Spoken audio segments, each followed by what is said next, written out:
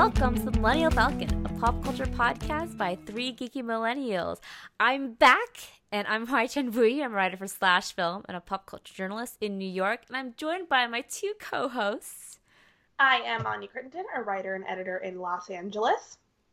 And I'm Willoughby Dobbs, a filmmaker in the DC area.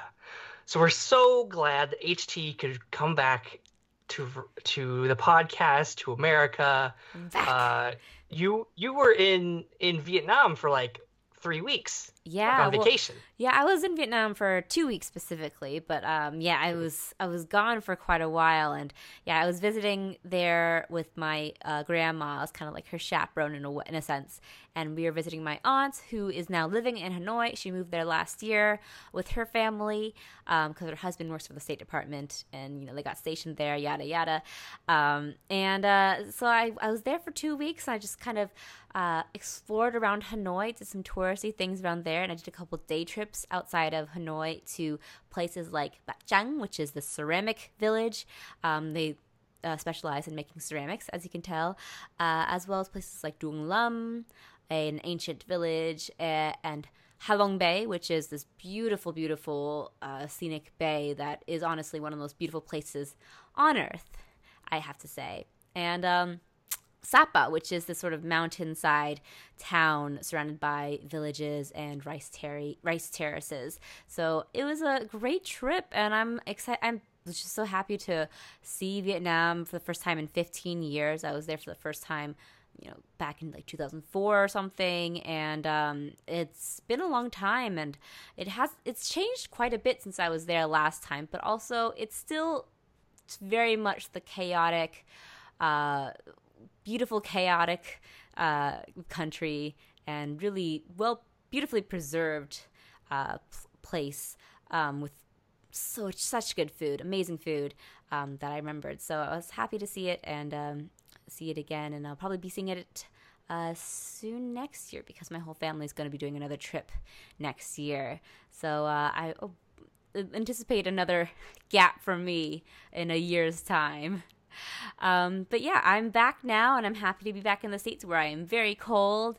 It was nice, balmy, 70 degrees over in Vietnam, and now I'm freezing again. It's not snowing anymore in New York, though. I miss the snow, so sad about that, I'm sure.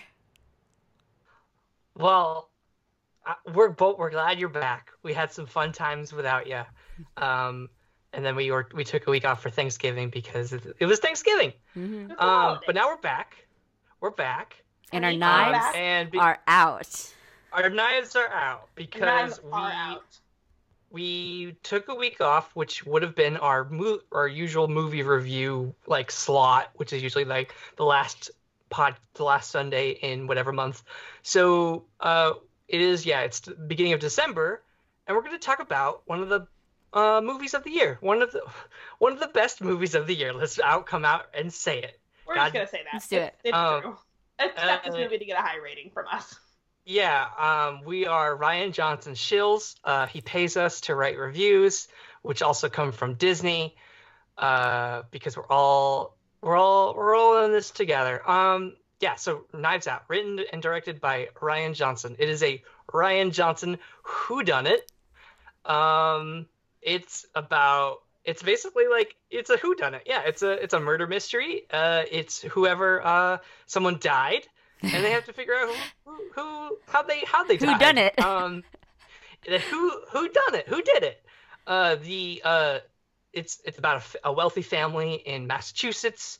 Their like celebrity writer dad presumably kills himself, but the authorities and Daniel Craig's character believe that it is more than that. I don't want to say, that's pretty much a plot description, right? Like, yeah, it's pretty good. It's one. It stars Jamie Lee Curtis, Don Johnson, Lakeith Stanfield, Daniel Craig, Anna de Armas, Chris a large Evans. cast. Chris Evans, Christopher Plummer, Tony Collette in a scene-stealing role. So, yes, honestly, I love her. So it's a stacked cast. I think that's like the Don major Johnson? players here. Yeah, I said Don Johnson. Oh, you did. I missed it. He's having an autumn. Yeah. He's in Watchmen. and he's in Knives Out. Good for him. Did he show Okay, up in so Once I Upon a think Time in Hollywood? His men are watched. His knives are out. I don't know. Is he in Once Upon a Time in Hollywood? I don't know. I can't remember. I feel like That's so funny that I like keep forgetting that movie came out this year because I'm like, oh yeah, that we saw that. I that's the thing I watched, and I'm like, what? I hardly remember it now. I remember his name being like bounced around for that. Maybe he wasn't. He was not. Oh, okay. Yeah.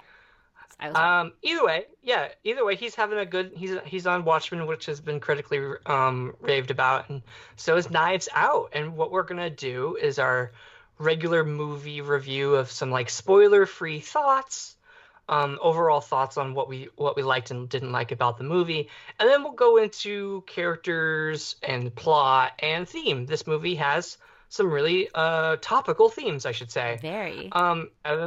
And then we'll do our really likes at the very end of the episode, as always. Okay, HC, because you haven't been on the podcast in a while. We're gonna put you in the hot seat. We're gonna put you in the chair in front of all the knives. What did you think of Knives Out? I love Knives Out.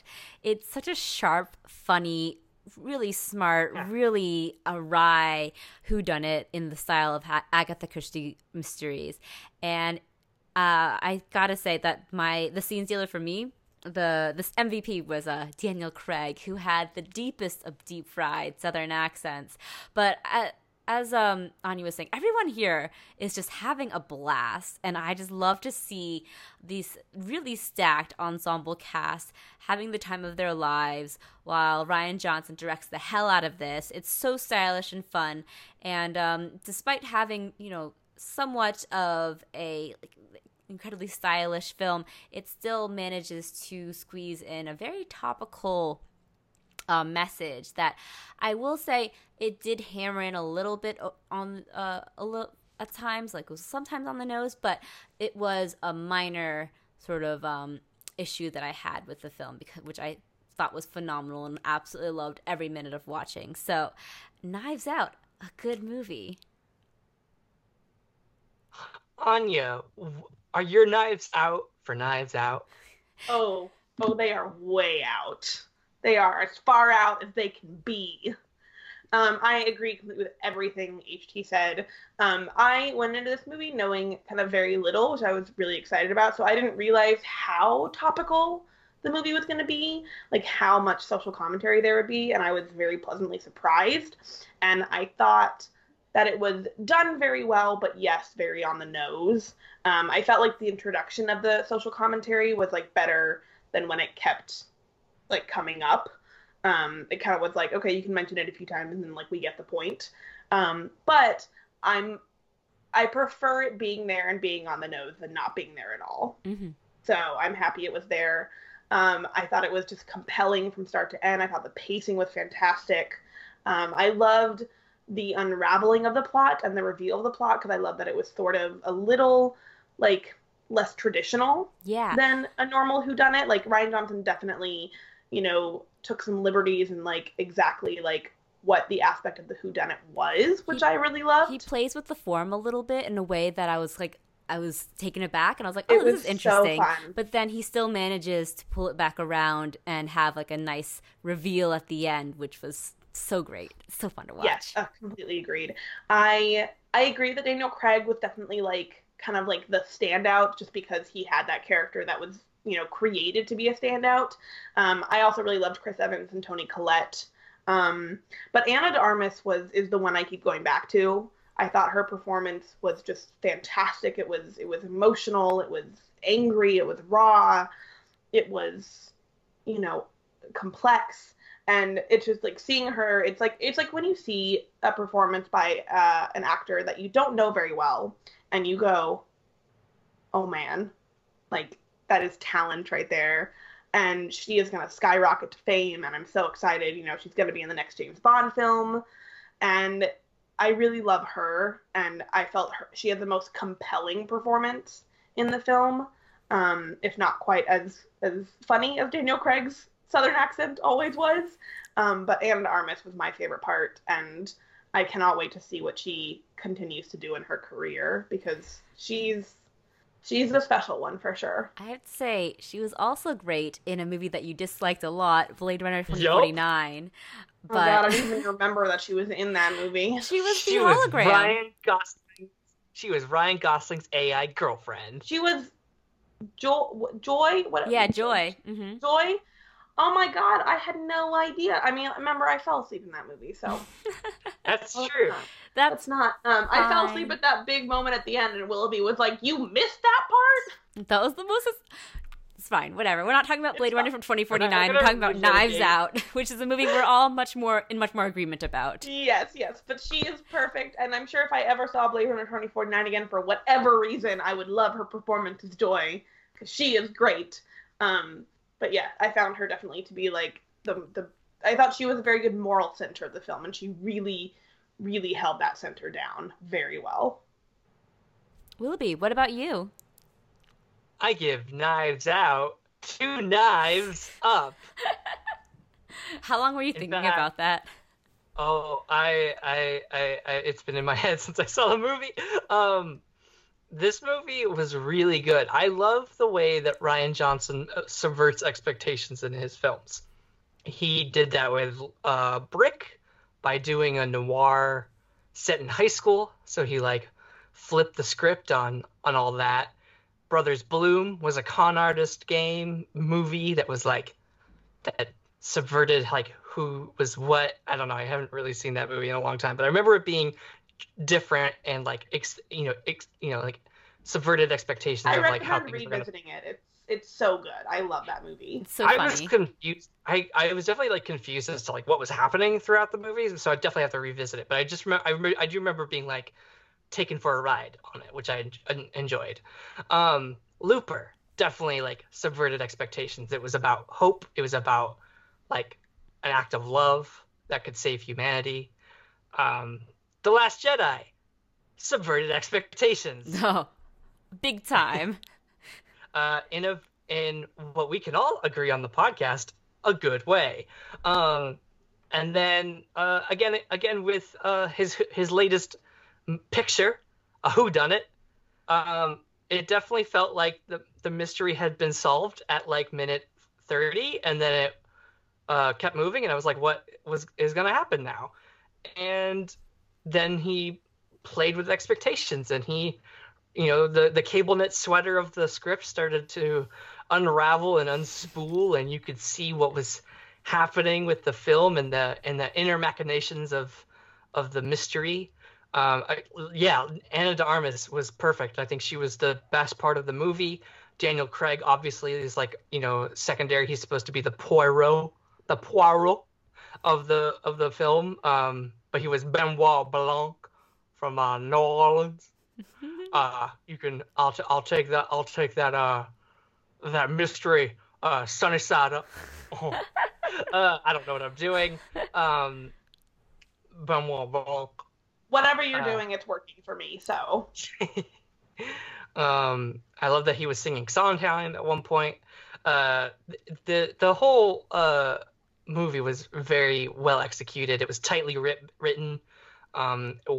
Incredible. Like, the acting was just incredible. I think that he was able to do like a nice homage to Clue in a way of having all these like very eccentric characters coming together to be harassed by the law enforcement about who may have killed their dad, but also in the costume design. Who I don't know off the top of my hand the costumer for the film, but I hope they get nominated for an Oscar, because the way that they were able to take the personalities of these characters and put them onto their clothes was really magical. And there was a lot of color too in those costumes, so like you could differentiate. Like Jamie Lee Curtis was wearing like this like bright magenta pantsuit, which was very unique. And I just think that everyone was like in top form. I think that from all around the block, it was really fun to see Chris Evans play an asshole again. It's been about a decade since that. Yeah, it's like the last time was like Not Another Teen Movie or something. It was definitely Scott Pilgrim, I believe, was the last thing I saw him in that was an asshole. Yeah, But like he yeah. was in the like his Johnny Storm performances were like he was he was assholes in that. He was Yeah, true. um yeah, not another teen movie. Like he was very much like when because I remember when he was cast as Captain America, and I was like, this guy, you want stars and garters to be played by this guy, and then he exceeded expectations, one could say. Um, and yeah, it was really fun to just see him like play a dick. I thought Christopher Plummer was a really good gave a really good performance. It was I didn't know how much of him would actually be in the film, so I was glad to see like no spoilers. There was a hearty chunk of the film is with him, and it was like, oh yeah, he's still exuberant and like great. Yeah, Christopher Plummer. Seeing Christopher Plummer again here reminded me of how good he is. Like, do you guys remember All the Money in the World, the movie where I never saw it. yeah, Ridley Scott replaced Kevin Spacey with Christopher Plummer the last minute after the whole Kevin Spacey allegations came out. The movie itself was like not great. It was fine, but then Christopher Plummer was so good in that movie, and he was a last minute really? addition too. Like, he was the best part. I was like, wow, he's a reminder that he's a legend for a reason, and this is a great reminder as well. Yeah. But Captain I think Von I mean Trapp lives forever. I just want to say, like, True. I don't care how much he hates that movie now. does he? Yeah, Oh, bummer. Okay. it's like sad, but Captain Von Thirst Trap. Wow, I've never heard that term before, but it's also perfect because yes. Christopher Plummer. Anyway, the legend. movie is good. The movie's called Knives Out, and it's very good. I think, do we want to start talking spoilers? Because I think there's only so much we can say without spoiling the whodunit. Let's do it. All From right. now on is If a you don't wanna- spoiler territory. Yeah, if you don't want to know what happened in the movie Knives Out, pause the podcast, go watch the movie Knives Out, and then come back and hit play. All right. Okay. Ready? So Chris Evans is a huge dick in this movie.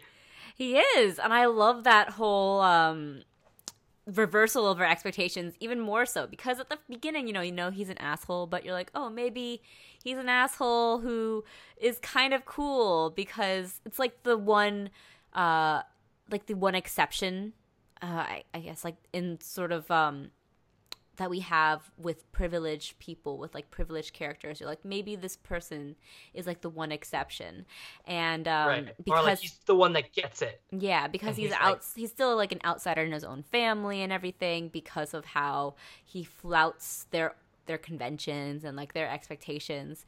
And that's actually interesting, because each one of those characters, you could argue, feels like they could be an exception in some way. Like wasn't Catherine Langford's character, she's smart and she is really progressive, and you're like, maybe she could be an exception because she also has like a friendship with Anna de Armas's character too. And you see it with her, you see it with who else? Michael Shannon. Michael Shannon, yeah. And like everyone, you're like, there's a little bit of like good in them, that you want to see the good in them, but ultimately they end up, falling back into the status quo, into that comfort of their privilege. And I think that's what the movie does so well, at like teasing you with the idea. It was like that, the idea that is really common in movies and stories, that there is this that little bit of goodness in like a person of privilege will come through, but it does not, because that privilege is too strong. And that's so interesting to me. Yeah, because like you get up, you see them throughout the beginning of the film, where all the characters are like, oh, she's like family to us, and you could tell that they're putting it on a little thick, because the camera cuts to them like not remembering like where her family is originally from, like, and they don't really know too actually like that much about her. Like they're definitely like, saying that she's part of the family, even though she's clearly not. And like even when, but then like when Frank Oz reads the will and it all goes to shit for the family, and they turn on her on a dime, like Yeah. like it like the any shade of any nuance of they like her, they just don't like her because like she's the exception, or like it's one of those like no, they're just straight up like they're just wealthy white people who hate everyone that isn't them. Like, right, except, and then you think Chris Evans is the exception, like, once the will is read, because he's the one who, like, rescues her and, like, takes her away, and you think, like, oh my god, maybe he's, like, and, like, the asshole with the heart of gold, and he's gonna help her. And I think that's what it is, right, is that, like, Rian Johnson throughout this whole movie is always, like, giving you a little piece of the story, and then you're like, okay, well then what else is there? There's like an hour and a half left of this movie. Like when you find out at the very beginning, like how Christopher Plummer died, you find that out in the first like half hour. And so the whodunit is solved, except there is more to the whodunit than just a murder. And then you are left, you know, guessing. And I think, you know, that is the very effective part of the plot, is that, you know, there's so many twists and they feel very genuine and very well thought out. And to your guys' comments about, like, them all being like, she's part of the family, I did not expect this movie to be as sad as it was, because the only person who actually considered her family was Christopher Plummer. I thought their scenes were so touching and lovely, and I really loved their relationship.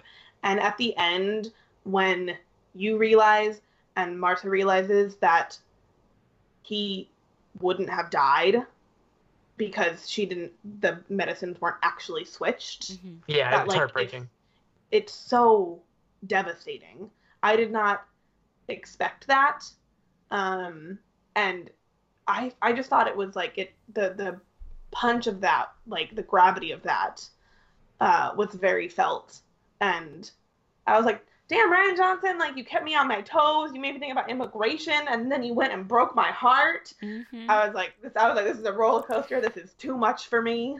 This is really an emotional whodunit, because the actual mystery itself isn't that much of a mystery. It's the unraveling of the characters' personalities and their inner sort of motivations, as well as, like, their inner agendas, that becomes the real twists of this film, as well as the idea that this is a moral mystery. It's about a character who acts by her morals and is just essentially so good that, like, she sabotages go her way, which I think was really interesting. I think it was a really optimistic way of approaching this genre. And it's not just that she's good, because like morally she's good at her job.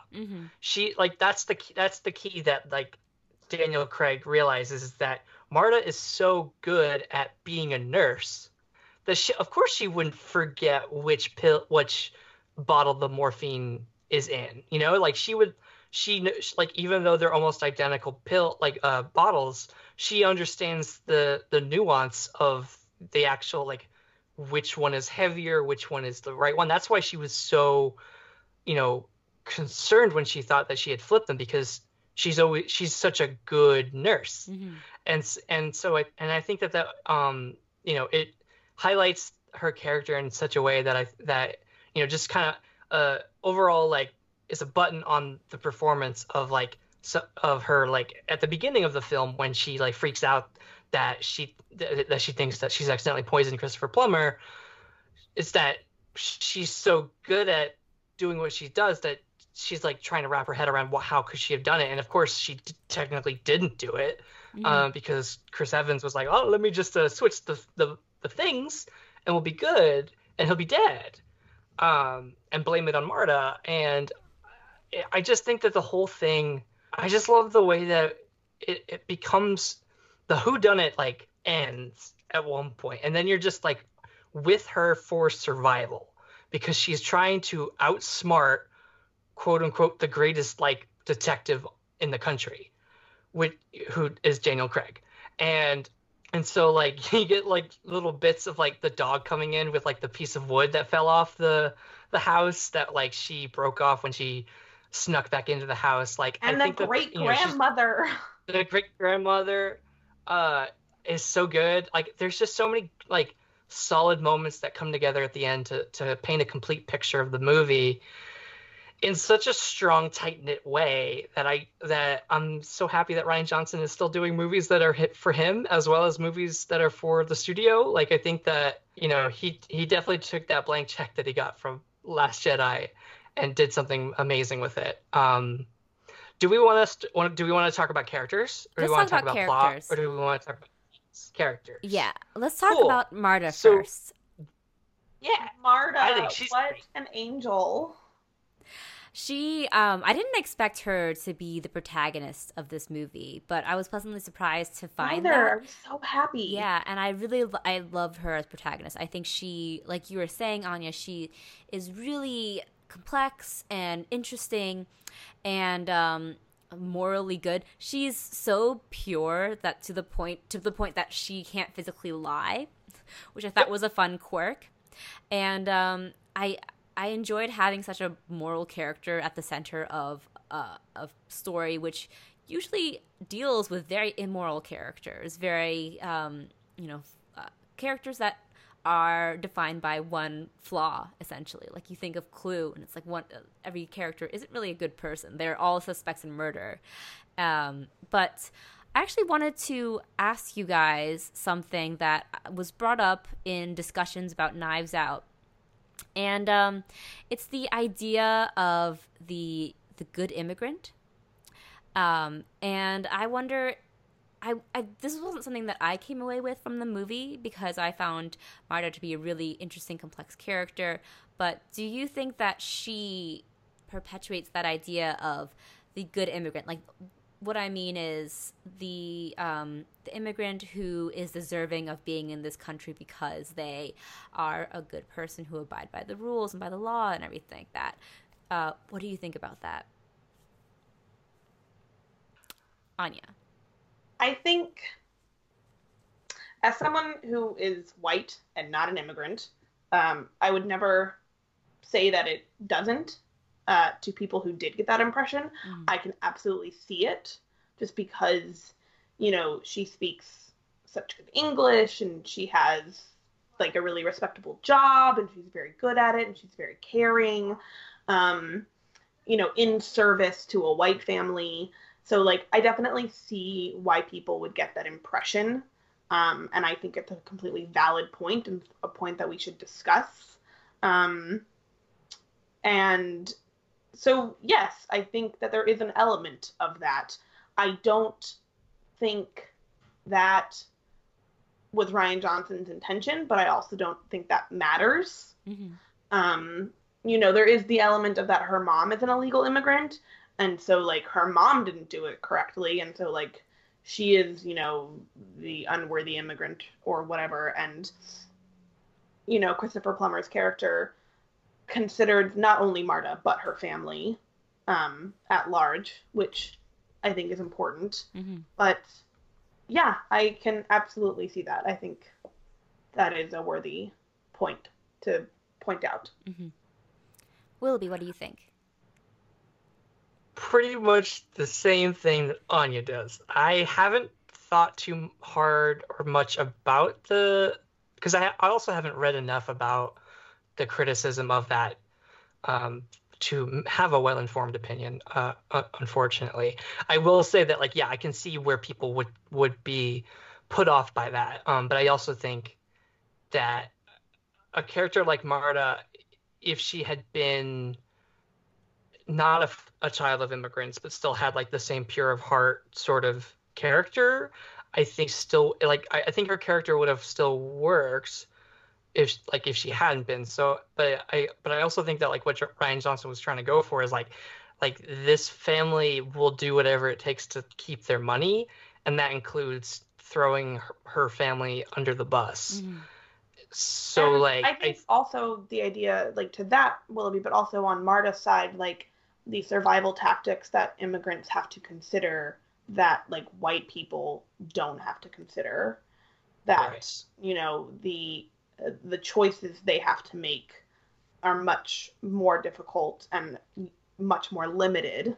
Mm-hmm. And they have to, consider so many other factors that, white people do not have to consider. Mm-hmm. I also think that this criticism, while valid, doesn't completely apply to this film because it exists in such a heightened reality. I would see this more as almost like a fable in a way, or an allegory type of film, because it's something that deals in stereotypes but acts to upend our ideas of those stereotypes, both of immigrants and of white people who wouldn't traditionally be the heroes in this kind of story. So I do think that like the idea of the good immigrant can be poisonous in some ways, but I don't think that particularly applies completely to this film. But I do think that like there are discussions to be had about it. So I just wanted to bring that up in our review. I know it's kind of like an awkward point, but I think that it was important to talk about a little bit. But now that we're done with that, what else did you guys think about Marta? I wanted to ask about your guys' thoughts about her, aside from all of the social issues of dealing with that. I loved how fast she turned on the family. Yeah. Like, they turned on her, and then she was like, oh, this is how it is? Like, all right, I'm gonna turn on you. And, like, that scene, oh my god, so good. When Michael Shannon comes to her apartment, and he's, like, trying to, like, convince her to, like, give the money back, and, like, how, like, you know, with that money, like, the family has resources to help her, and then she's like, oh, well, you have the resources? Well, great, then I have them now because the money's mine. Yeah. And it's so good. I love how fast she turns on them, and I'm like, yes! Like, these people, like, you owe these people nothing. I particularly love that scene because I feel like it's almost the thesis of this movie in a way, where it's the white privileged family like to have that power, that money, and then they can dole out the resources and be charitable to people who they believe underneath them. And when you flip that script and it's the minorities and the immigrants who have that power, then they don't know what to do. And I love that scene particularly because it's just like it makes it textual, that whole idea of like that money is such a placeholder for class. Yeah, it's something interesting too, because I know in like a lot of like America definitely has an issue with class. It's been a problem, but I think that in modern movies we haven't seen something like this in a while, of like a classic like family, like very like rich family having to deal with like, I guess Ready or Not would be like the next thing. The Eat the Rich trilogy. Like, Ready or Not, Knives Out, and Parasite. Yep, it's the best trilogy of this year by far. It's, you know, I think now we're starting to the art that's coming out is really starting to push back against the idea of capitalism as a means to an end. And I think that it's definitely a reaction to the 2016 election, and it's a reaction to how this country is behaving towards non-white citizens and people who don't look like the MAGA heads. And I think that this is a well-executed version of that reaction to something that I think that sort of like, but also being like a really fun, entertaining murder mystery. Yeah, I think it's like twofold. I think it's everything you just said, Willoughby, in that America is starting to think about class in more ways and in different ways than we ever have before because of our changing political landscape. I also think there's something interesting to be said about the fact that Rian Johnson is a British director doing a movie about class in America, just because... Is Rian Johnson British? Hold on. Isn't he American? Rian Johnson's very American. Is he? Yes. Have you seen interviews with him? Why did I think he was British? Didn't he go to high school in he spells his name with an I instead of a Y? Yeah, he's American. I think he went to high school in the school where Brick was filmed. Like, that's why they filmed Brick it there. Is out his high school. Brick is the only Rian Johnson movie I don't like, so like this makes sense that I wouldn't know that fact. But I've been thinking he was British this whole time. Have you never watched an 100%. interview with him, Anya? I'm sure I have. We went through a whole Star Wars media cycle. What? I was gonna make this whole point about like classism and throughout British history and how it's very different there than here, and He's married to Karina Longworth. Hosts, you must remember he's this. married to Karina Longworth. Is he really? That's hilarious. I did not know that. He's been on that podcast. He's done Okay. he did the voice of like Louis B. Mayer. What? Yeah. Okay, well, hold on. Back up. First off, what? Also, hold on. I'm still gonna make my point. Okay. Daniel Craig, leading star of Knives Out, is English, and I'm sure his presence on the set discussing the very different idea of classism in Great Britain versus the United States of America also had an effect in that it is very different in the history of these two countries and great lands, and so Daniel Craig also brought that element of the idea of classism and what that means to society and this movie. Thank you, Daniel Craig, for your English service to this movie and to the idea of exploring classism in an American film. Thank you. Rian Johnson did nothing. All right. I feel like I can't say anything else in this. Like, I feel like everything of mine is now. I didn't know he was exact. married to Karina Longworth either. They got married in 2018. Yeah. That's really recent. Oh. Yeah, I knew they were like boyfriend and girlfriend for a long time because she mentioned him on her podcast, and I think just sort of like through like a Wikipedia search, they're like longtime partners or whatever. But now they're finally married, so that's very cool. But yeah, Rian Johnson, true-blooded American.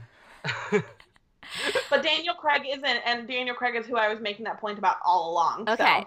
Sure, I'll edit this all out so it all makes sense. Just kidding, I won't. Speaking of Daniel Craig, let's talk about Benoit Blanc. I love him. Benoit Blanc. Who, okay. I say. I hope you do this entire little segment in this very New Orleans accent, Willoughby. I do declare You do that declare. Daniel Craig as Benoit Blanc is a great performance, and I want to see more Benoit Blanc motion pictures in the future. At Rian Johnson, if you're listening, Benoit Blanc and the murder mystery on the Nile. Benoit Blanc and the whodunit in Indiana. Okay. Benoit Blanc. All right. Yeah, no, I think he's great. Yeah, he's amazing. I want to say I love that he is very much a satire of Hercule Poirot from Agatha Christie's Poirot. novels. Poirot. Belgian. Poirot. Poirot. But yes, I love that he's very much a satire of Poirot.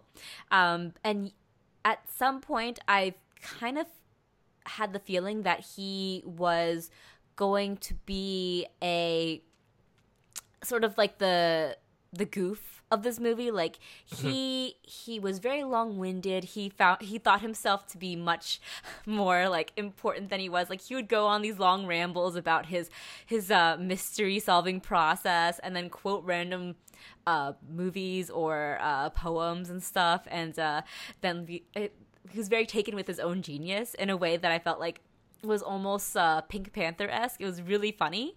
But then he turns out to be a very competent detective, and I love that. There's a lot of layers to Benoit Blanc that I really enjoyed. He wasn't completely a satire, and yet he also was poking fun at that sort of highfalutin genius detective at the same time. Well, I think what they do a really good job of is creating a backstory for him, or at least like having like the Noah Segan character talk about how like exciting it is that Benoit Blanc is on the case because of like such and such, like the like other murder mysteries that he solved. Like he is like a famous person in this world, and so like he's come into like under very auspicious terms of like, here is, like some money to come in and solve this mystery of a possible murder. And, that's very like of a whodunit of like, well, I don't know who paid me, but I'm here anyway because money.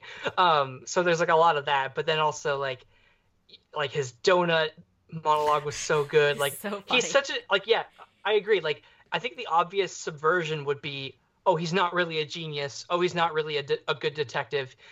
His whole like thing, his whole backstory is either like conjured up by lies or by luck or something, and he's just like sort of gotten this far based on it, like based on like nothing.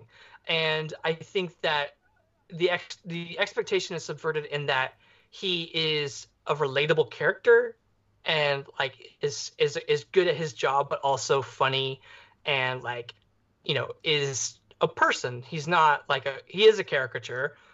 His accent sure is, but like he himself is like you could see him have relationships with other human beings in this world. Whereas I feel like Poirot is very much a singular character. Like He is a he's going mustache. to have he is a mustache. He is a hard boiled egg or he's a soft boiled egg in the breakfast, and he's also got a mustache, and like that's it. But also he's a genius. Like and he's also Kenneth Branagh.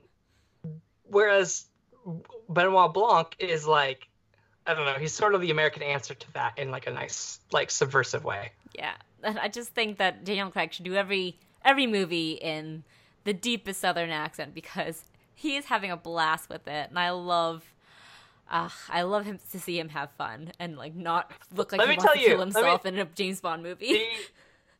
Okay, so the James Bond trailer came out this week, and I half expected him to start talking like Benoit Blanc in the trailer. And when he was British, I was like, that's not right. That's not right. But yeah, Anya, what do you think of Benoit Blanc? I thought he was hysterical. I think that he was really funny and great and particular. But there are honestly performances that stick with me more than his. Yeah. I think he was great. I can't really like fault anything, and I really enjoyed him, and he was very entertaining. But when I think of this movie, my favorite comedic performance is probably Toni Collette. Mm. Um, Well, since there are so many characters in this ensemble, why don't we for the next and we don't part, need to talk about all yeah, of we don't need to them. talk about all of them. Let's talk about for each of us the standout characters, or what our favorite characters of the ensemble. So, Anya, why don't you go first? Talk about Toni Collette. Yes, Toni Collette. I just thought she was hysterical. I mean, Toni Collette, what an underrated talent we have in this beautiful industry we call the motion pictures.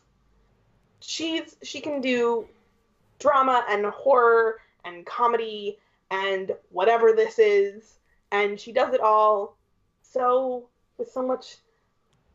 She's sublime in all. She's very much gooping it up. She is gooping it up. She's gooping it up, and like, which is not an insult because like I think sometimes people forget Gwyneth Paltrow is a great actor. Mm-hmm. She's very talented. And so is Toni Collette. And, seeing her in a movie like Hereditary, which there was buzz for her to get an Oscar nomination, and then this, in which she so wholly embodies this character that is not part of the family, is part of the family by marriage, but her husband, who was part of the family, has passed away. So now she is sort of just like the leech. And sort of there because, yes, her daughter is, a blood relative of this family. So they will always have that connection, but, has been stealing money, and she's very much like who you think she is, but she just hams it up in this really fun, campy way.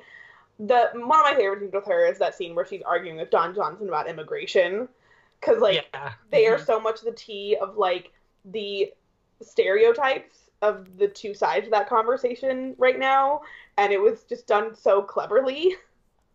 And she, just came off as this, social justice warrior, and it was so funny. And I just think Toni Collette is a gem, and she really, gave this character her all. Yeah. I think she's like she's a really good character actress, and I feel like Yes. it's something that I feel like the term character actor is spoken about for men a lot. I don't really hear the conversation about like female character actors. Like I guess Margot Martindale is like the only is like a very Beloved like, character famous actress Margot Martindale. right. So like you but and that's like the joke, but also that's like what she's made her like her career out of. Mm-hmm. But I think that Toni Collette is similar along those lines where she's very good at playing different types of characters.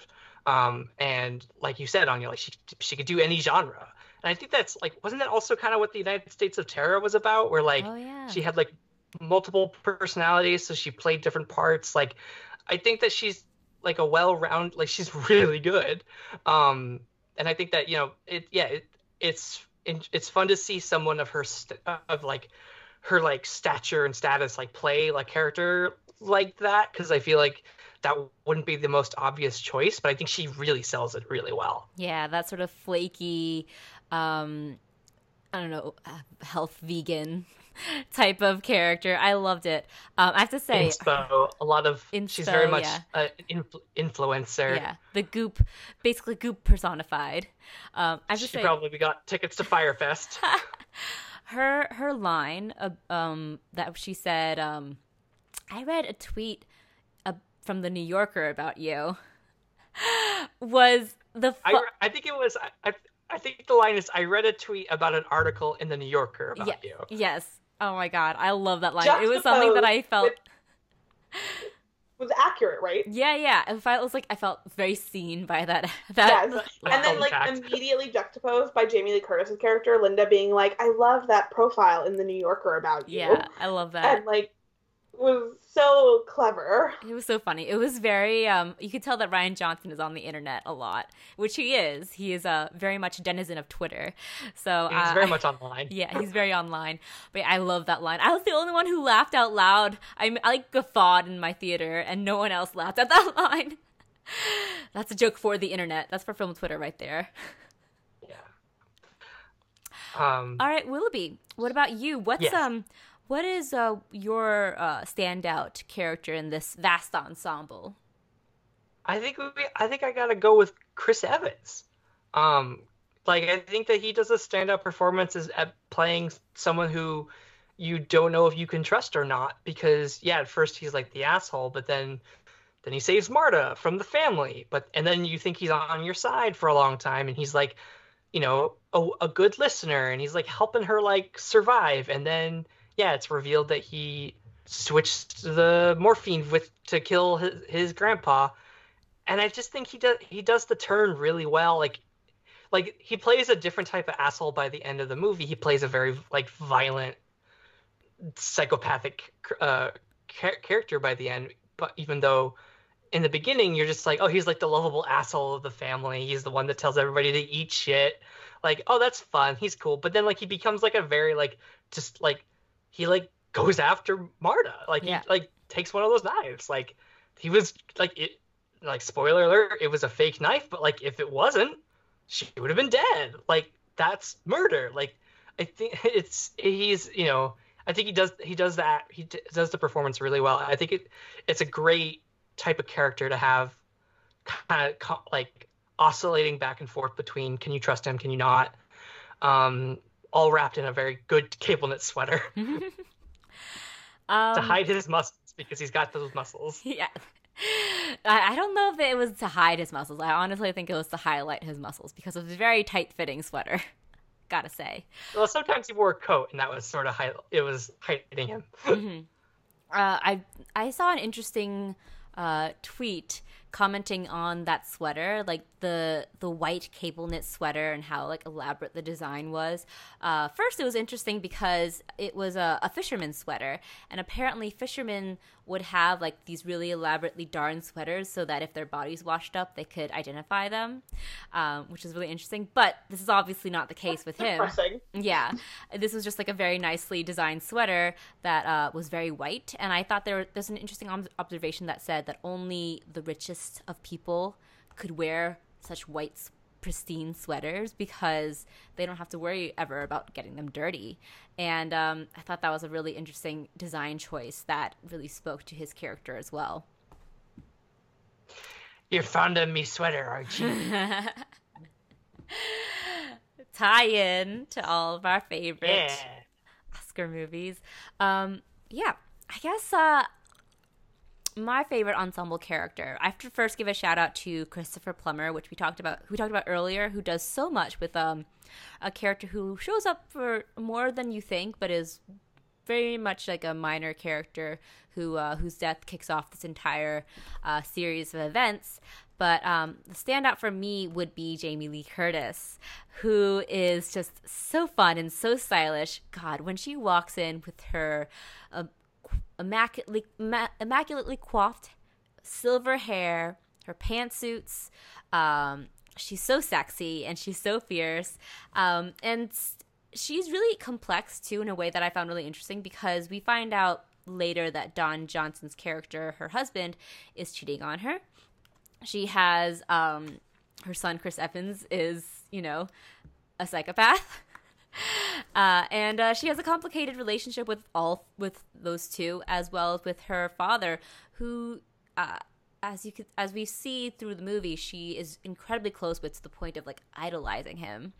And I think even at the end, you see that they still have that close relationship, even as Christopher Plummer's character cuts off everyone in his family. They still have somewhat of connection. He sees a lot of himself in her because she's quote unquote self-made. She built up a company quote unquote from the bottom up, and so I wouldn't say she's the least of the least worst of this group, but I found she's still very bad. She's still very bad to Marta. Yeah, but I found that complexity really interesting, and especially at the end when we see her take a flame to the letter from her dad, and it reveals a secret message that her husband's cheating on her.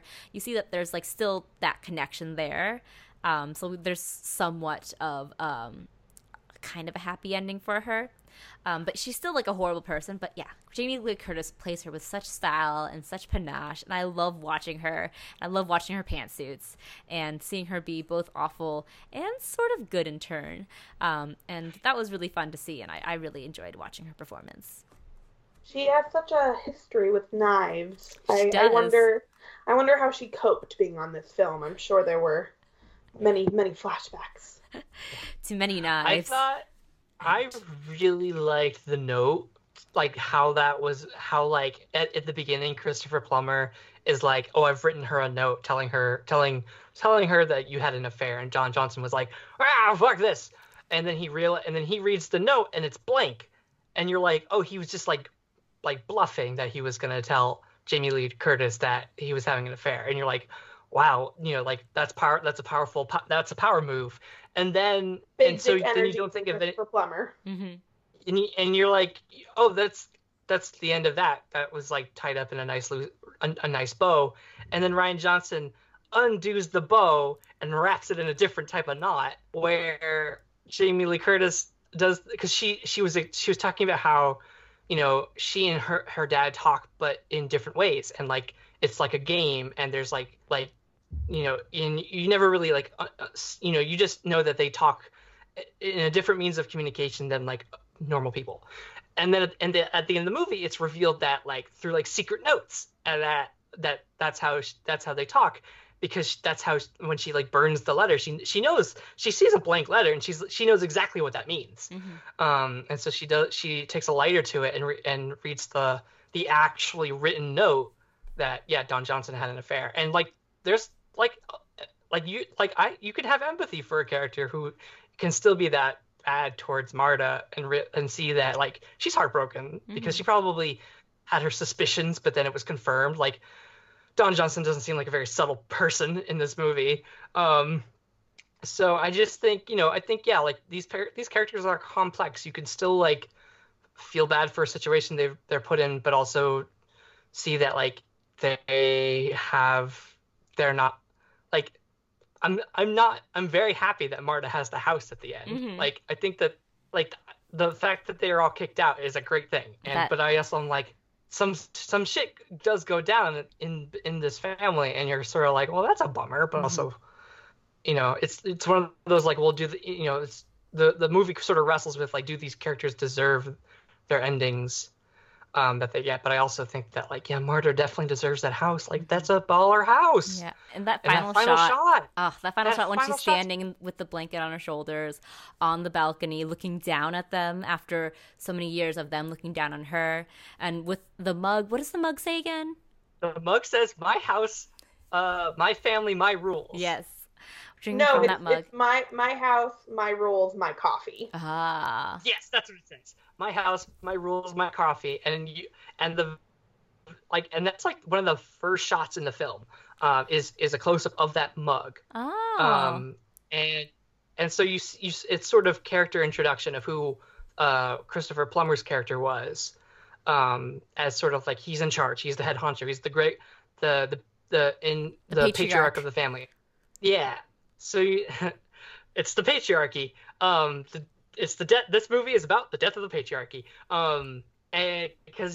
And then you see her holding the mug at the very end, and her fingers sort of cover the other two, so it just says she's just drinking a mug that says "My house." Yeah, and it's so perfect. It is great. And and then also there was after the fourth episode of the Baby Yoda show on Disney Plus. There were a lot of gifs of Baby Yoda holding soup, and someone photoshopped the "My house, my rules, my coffee" on the soup mug, and it was like Knives Out 2019. I was like, that's a very good tweet. I can't wait to retweet it when like people wouldn't get mad that I did that.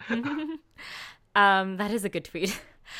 So I think we actually covered all of the themes and the plot in this movie as we discussed the characters. So do you guys have anything else? Very tightly woven movie. Yeah, very tightly woven movie, perfectly executed. Do you guys have anything else that you want to add about Knives Out? I just want to say I'm glad that Michael Shannon's chaotic neutral energy exists in the world.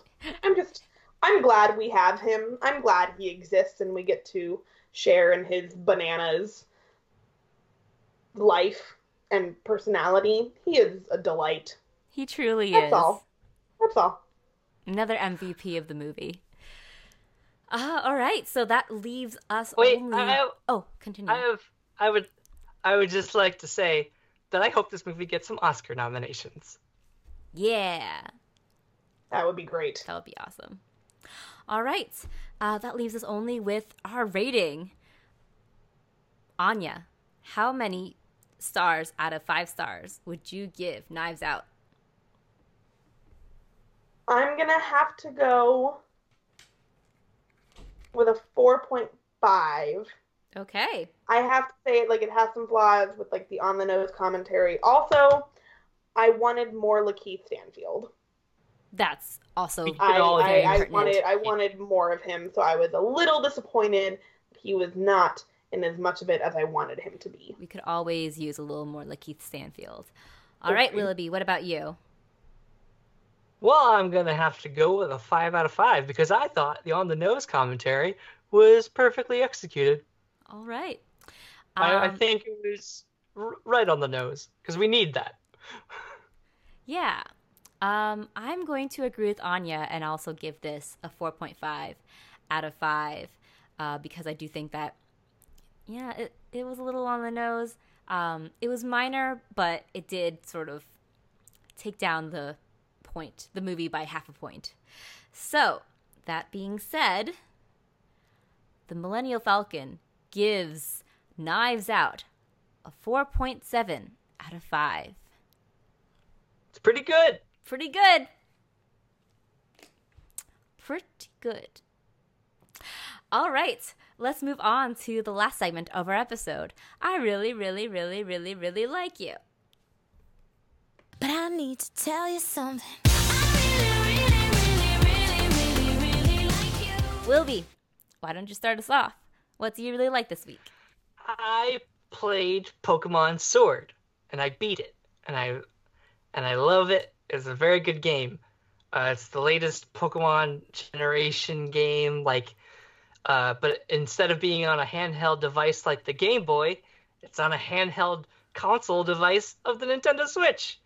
And they do a really good job of transferring the game of Pokemon that we all know and love from like a handheld, like 2D side scrolling adventure to a 3D wonder world of Pokemon and lovely, fun, uh, like playing a Pokemon game, but with like the graphics of a modern video game is like the ideal thing that I think a lot of people have, especially myself, have been wanting for like a long time. Of like, I would like a console Pokemon game, and it's so good. And What console is it on again, Willoughby?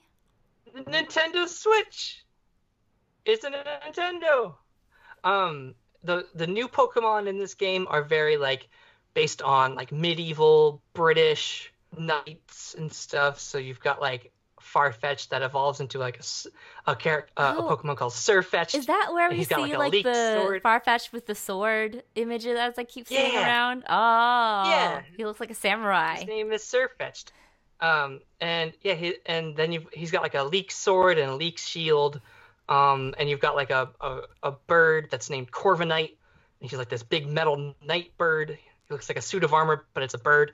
It's very cool. And then there's like Pokemon that we're like familiar with, but have like a Galarian twist because the region in this game is called Galar, and it's based on like Britain and like medieval Britain and modern Britain. So like there's even like a London, but the London is called Wyndon, because it's like wind Pokemon.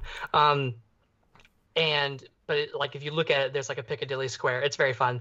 There's like the character of Meowth, but he looks different because he's like from this particular region. Or like Weezing looks like an old timey like British aristocrat who's got like a top hat and like his beard is toxic gas, and it's like a very meta commentary on capitalism and whatnot. But yeah, no, like the whole like aesthetic of this version of Pokemon is very good, very British. The upgrades to the quality of life in this game from the older games have really improved. Like you can, like all your Pokemon like get experience even if they weren't in the battle, so that way you have like a level team instead of having like a level 60 Pikachu and a level 60 Charizard, and then like you have like a Rattata that's like level 12 because you don't really like Rattata like that. Like all your Pokemon level out and all that. And there's like this really fun thing called the wild area where it's just like a big area where you can just catch Pokemon and battle and train. And different parts of the wild area have different weather formations and different like regions. So like it'll be like you can find like ghost Pokemon and near this like tower. You find grass Pokemon near the grass and like water Pokemon in the water. It's like all the nature and everything, but it's like in one big area. And like obviously as you go throughout the region, you pick up Pokemon, but like this is like a concentrated area. And there's like a fun thing called where you like set up a camp and you can like play with your Pokemon. You pull out like a toy and you like shake it at them and they like swat at them like a cat. It's really cute. And like you can cook curry and food and like eat it with your Pokemon, and if the recipe turns out good, your Pokemon get experience points. Like the game like fulfills like all the cuteness of a Pokemon game with the graphics of a modern video game, which Pokemon has like sort of historically not been, because it's always been on like the DS or the Game Boy. It's never had the fully realized version of like console game like, I don't know, fucking Call of Duty. Why does Call of Duty get a game like that and Pokemon doesn't? So I think, yeah, it's a lovely game. It's really fun to play. And I'm the Pokemon champion of Galar. And I caught the legendary. His name is Zacian, but I've named him Knife Dog because he's the knife dog. He's got the sword in his mouth, and it's very cute. And I love him. And Surfetched is great. And yeah, no, I think it's a great game. I've been going long, but it's Pokemon. Pokemon is very good. I'm glad you love it so much, Willoughby. So Anya, what's your really like this week? I really want my really like to be something I'm doing tonight, but I can't because I haven't experienced yet. but I just gotta say, I'm seeing the Good Place cast and doing an improv show. Oh my god. That's It's the most called the Total Forking Shirt Show. Oh my god. That sounds I'm amazing.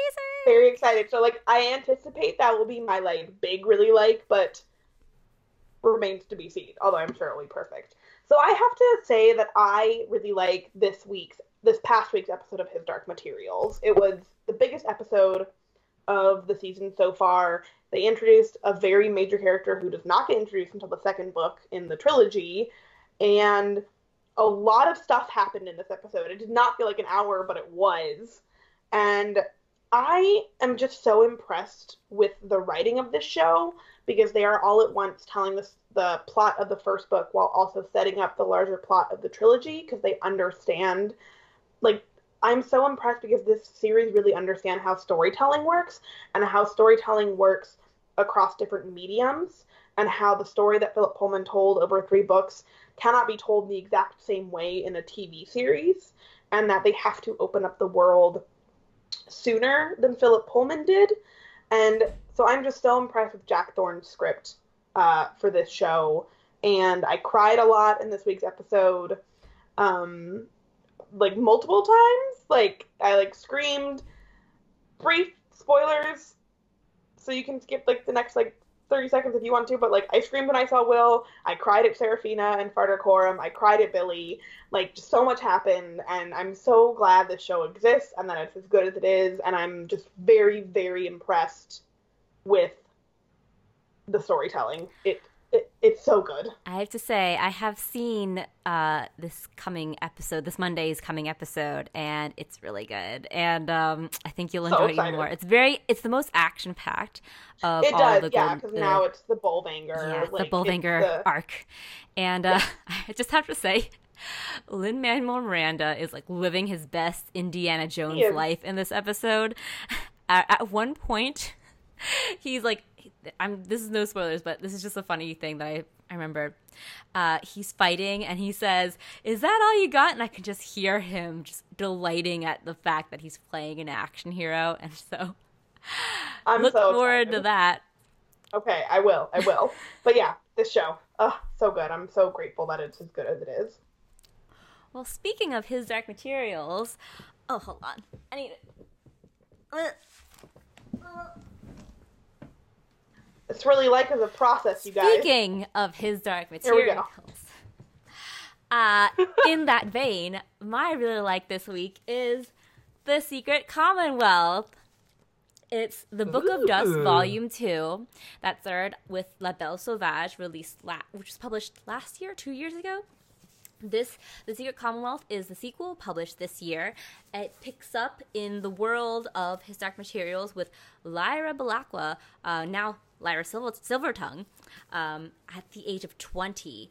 And something is unfolding in the Oxford of her world that has to do with roses, demons, separation.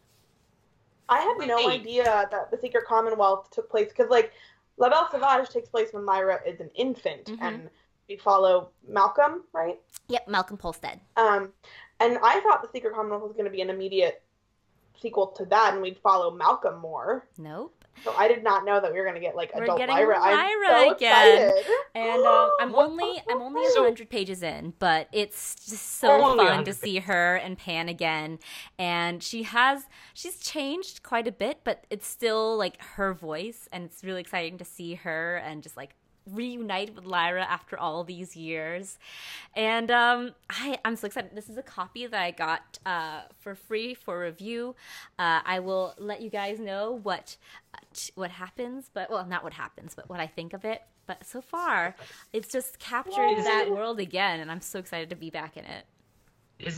Is it out yet, or did you get an advance copy? It's out in bookstores now. So it was supposed to be an advance copy, but I got it really late because I was in Vietnam.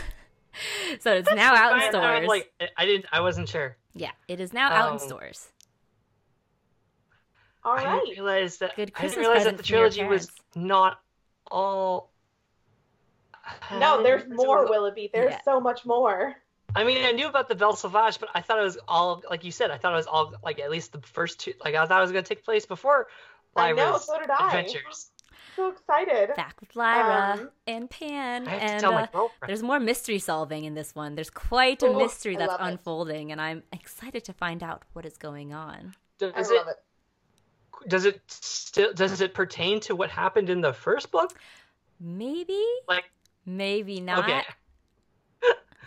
So okay. We will find out when we read it. Yes. But I'm so glad to hear you're enjoying it. I cannot wait to start reading it myself. And that was our episode for the week, friends. If you guys have any thoughts on Knives Out, if you've seen it and hopefully loved it as we did, come chat with us about that. Or if you are enjoying either his Dark Materials or more of Philip Pullman's books like The Secret Commonwealth, or if you've been playing Pokemon Sword and Shield, come chat with us about all of that. And where can they do that, Willoughby?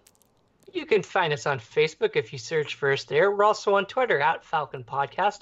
Our blog is Millennial Falcon Podcast on WordPress.com, and you can rate, review, and subscribe to us on iTunes, Google Play, and SoundCloud. And where can they find you guys on the internet? You can find me at HTranBui on Twitter. You can find me at Anya Crittenton on Twitter.